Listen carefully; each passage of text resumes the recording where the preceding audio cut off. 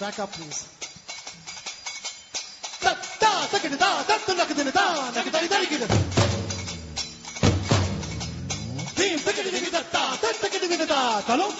Hello and welcome to the 18th episode of Busy Nation Dhando Takko Rokdo. I am Abhishek and I have my co-host Ritika with me. Hi everyone. I've got a question for you to start with. Okay. What is so special about Richard Branson's Virgin Atlantic Boeing 747, which had only 5 people on board and it took off in the sky a couple of Sundays ago? Well, it was the first commercial jet which used biofuel as a fuel rather than using a general fuel. That's right. Just one engine out of the 4 of them was on the experimental fuel, that is a biofuel, and the other 3 burned standard jet fuel. Yes, coming back to what biofuels and what is the differentiation factor when compared to a normal fuel, then in a biofuel, instead of petroleum, you use substitutes of plant matter like corn or sugarcane.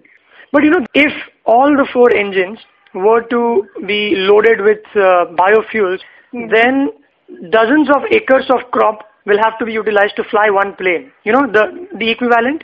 So that's why it still is a very experimental substitute as yet. And another factor which is very important is that last year almost 1/4 of 2007's US corn crops was turned into biofuels, was turned into fuels.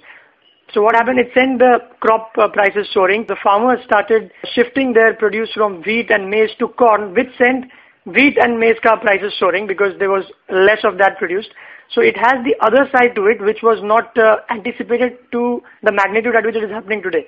That's right. Also, especially because it is used in US to make ethanol, so it had a lot of impact in Mexico. Because in Mexico, corn is a staple diet. So there was a lot of protest for this usage of corn for making ethanol. Also, there is one more thing that goes against biofuels. Suppose you're using a land for growing a certain crop and you switch over it to grow one of the crops for biofuel. Then in that case, it seems that the carbon dioxide that is released in the atmosphere due to this activity of switching over to another crop is much more than what you will save. This is something that is called as carbon debt. It's found that in the corn ethanol that is produced in US has a carbon debt of 93 years.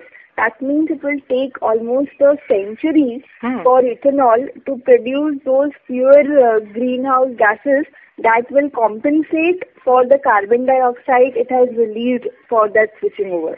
And there are palm tree biodiesel plants in Indonesia, Malaysia. So it seems that this carbon debt that has arisen out of these, for most of them, comes to around 80 to 100 years. And how do they set it off? I mean, since they have the debt... The setting off is when you fly the plane or when you use the car. Whatever emissions that come out will be lesser, maybe say 30% lesser than the normal fuel. So that is how you set it off, but it will take 100 years to set off that carbon. And what the scientists say is that when you convert, let's say, a forest land like Amazon rainforest, which has been converted for producing soybean biodiesel, then the plants that you are putting have got less capacity to absorb carbon dioxide that the normal plant had. So you are decreasing the plant's capability of absorbing carbon dioxide and thereby actually harming the environment. Wow. Suddenly all of this sounds dangerous. Biofuel, the little things that you're coming up with. As this is a problem, that's why the biofuel producers, especially to compensate for the food thing that, people's staple diet is being used as a biofuel, there is a plant that is called as Jatropha. I think sometime long back we had covered this in our podcast also. This plant called Jatropha, on which Branson is betting big, is grown in non-agricultural lands in Latin America, and this is supposed to be the jet fuel of the future. And also scientists are saying that there are waste matters like leftover corn stalks or wood chips or switchgrass, such kind of waste matter which can be used as biofuel, and then there will be no carbon debt. because it is used from the existing plant-based matter. But there is a lot of research going on in this. So it will take some considerable amount of time until something really concrete comes out of biofuels. But the researchers can be rest assured that they'll not be running short of money, because recently Branson has pledged up to $3 billion for the next 10 years, and including all 100% of the proceeds from Virgin Airlines and its train companies. He'll pool all of that into developing clean fuels and renewable energy, environmental technologies, etc. And he's also gone ahead and said with a friend of his, and you know who the friend is? No. His friends are the likes of Al Gore, the former Vice President of the US, and there is a small panel which is awarding a good $25 million prize money, so that they help the community of clean environmentalists to come up with a plan which can help them get to their goal a little faster. So lots of money. Yes, but when this Boeing 747 went on with the biofuels in the air, then there were a whole lot of Greenpeace activists. Greenpeace is a environmental NGO, and they protested against this biofuel by saying that this is just wastage of money. No matter whatever you do, any flight is going to produce carbon dioxide and is going to harm the environment. So the best thing is to reduce flying. That is the only option of reducing the carbon dioxide emission, and that is to just reduce flying. I'm not sure that's the solution. Yeah, that is not the solution, but that is what they believe. And on another hand altogether, Branson believes that it's good to have a dose of biofuels literally, as in he literally drank a sample of his company's coconut oil, or that corn-made biofuel, and he took a tequila shot for the publicity stunt that he is known for. Yes, and talking about Branson's publicity stunt, he has done a great publicity stunt in India too. Branson's Virgin Mobile India is coming in India's telephony market with Tata Teleservices. And as a launch of the Virgin Mobile, he jumped from some, I don't know, kitne to mala se he jumped and he unveiled the logo. Well, you don't need to advertise Virgin group of companies at all when the main guy does this and it's in the front pages of all the newspapers the next day. In fact, this is Virgin's 7th launch in the country, and it's also expected to generate some 250 odd jobs in India. And it has come up with some very unique features in its mobile. For example, whenever you will receive a call on your phone, then you will get 10 paise credit for every minute. So even if you receive a call, then you will get a credit. Incoming ek zamane mein it was charged, and now they're paying you to receive a phone call. Exactly. Cool. And they have some features like for every 2 minutes of calls will be charged at a particular price, and then all the later calls in the day will be charged at a much lower rate. So in a day itself, your call charges will be segmented. It easily beats the lowest call rate currently in the industry, which is from Reliance and Airtel, which is of 99 paise and rupee 1 per minute. It's coming with a lot of promise.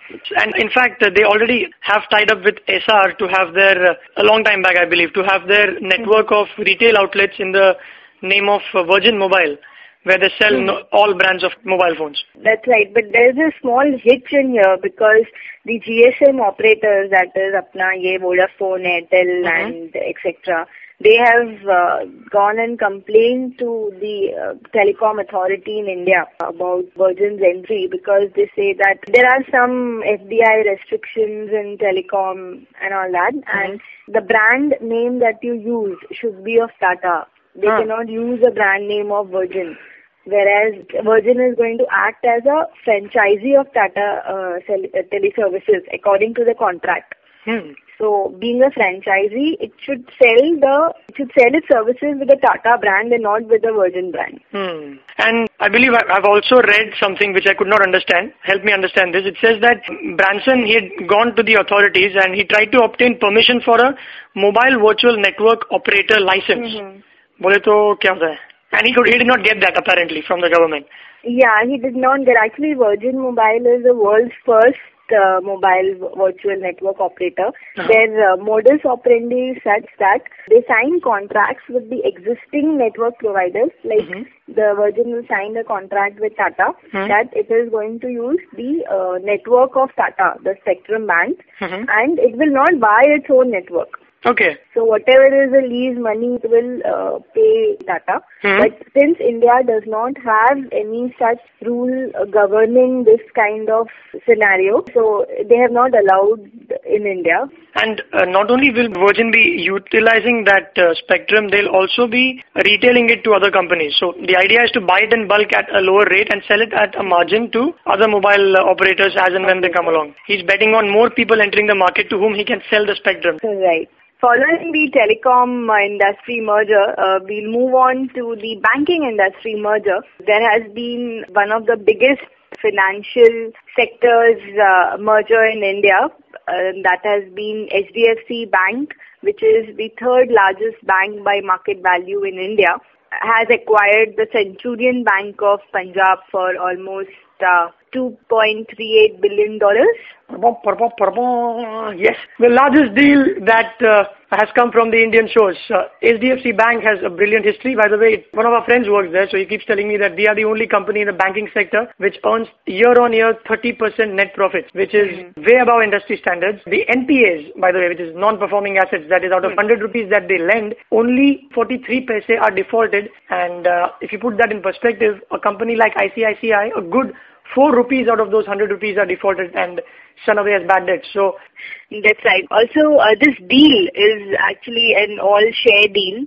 So for the Centurion Bank shareholders will get one HDFC share for every 29 shares of Centurion Bank they hold. That's the share swap ratio that they have. Also, if you look back at the history of these two banks, then Centurion has gone through a series of mergers. It had merged with Bank of Muscat, Indian operations, then Bank of Punjab, then Lord Krishna Bank, and even HDFC had acquired the Times Bank some time back. And they both have got a good name in the industry. So it is not like the past mergers done in the financial sector where you had an Oriental Bank coming in and taking over Global Trust Bank because it was going bankrupt. Right. Or you had an ICICI Bank taking over a Sunny Bank. So at that time it had happened only because of RBI's insistence that stronger banks should come and bail out the weaker ones. Right. And also they'll have up to 1,100 odd branches and some 1,900 ATMs. That's right. In fact, HDFC Bank after this merger will become the bank with the highest number of branches in India, beating ICICI. And in 2004, RBI had laid out a 5-year time frame for eliminating restrictions on foreign bank operations in India. So 2009 is now the deadline after which the foreign banks will be allowed to operate in India. So it was assumed that in this 5-year period, there will be a lot of mergers and acquisitions in the financial industry so that they can compete with the foreign banks. But it has not happened in the past 4 years. This is the first kind of deal, and it's expected that more such deals will follow before 2009. Yep, and because the objective is of all banks or any bank in the world is to increase return on equity. Bole to, it's profit as a percentage of their capital. Which is, as per what we learned in our books, it's the key measure, the main measure of a bank's profitability for its shareholders. So if you take a few international examples now, JP Morgan Chase, it's America's third biggest bank by market capitalization, exactly similar to HDFC Bank now, which is India's third largest bank by market cap. And even that company is a product of about 550 banks being merged over time. So over time, all these banks have merged or come together so that they form one big entity and compete with the banks, with the likes of Barclays of the world. Right. Moving on from mega mergers to the biggest IPO that the world has ever seen. Once upon a time it was Google, but today it's Visa. Visa plans to raise up to $19 billion by putting half of its company on the share market, on the New York Stock Exchange. And it's going to surpass the highest IPO, which was the AT&T IPO in 2000, which was at that time of $10.6 billion. And it's going to surpass it by a huge, huge margin. Even if it is going to be valued at its midpoint price, which is like the price band is between $37 and $42. So even if it comes around $39.40, even then it will surpass the biggest one by a huge margin. And many skeptics, like there are always, like we spoke about in the budget as well, they said that now there's a big subprime crisis, downturn in the US economy, etc. So does it make sense for a company like Visa to go for an IPO? Because if it fails miserably, then again it will have to buy back its own shares, blah, blah, blah. So apparently, according to a trade report, Nielsen report, that's a trade publication, it estimates that by 2011, up to 55% of transactions in America will be cashless, and it's only 40% today. So a good 15% rise in spite of all the cash crunch that is on today. And already an average American household has up to 10 credit cards. Right. So there will not be any dearth of credit cards which will be swiped over time. And they're following the footsteps of MasterCard, which had gone for an IPO about a year and a half back. That's right. And the better thing about a Visa or a MasterCard is that these are not the companies that give credit.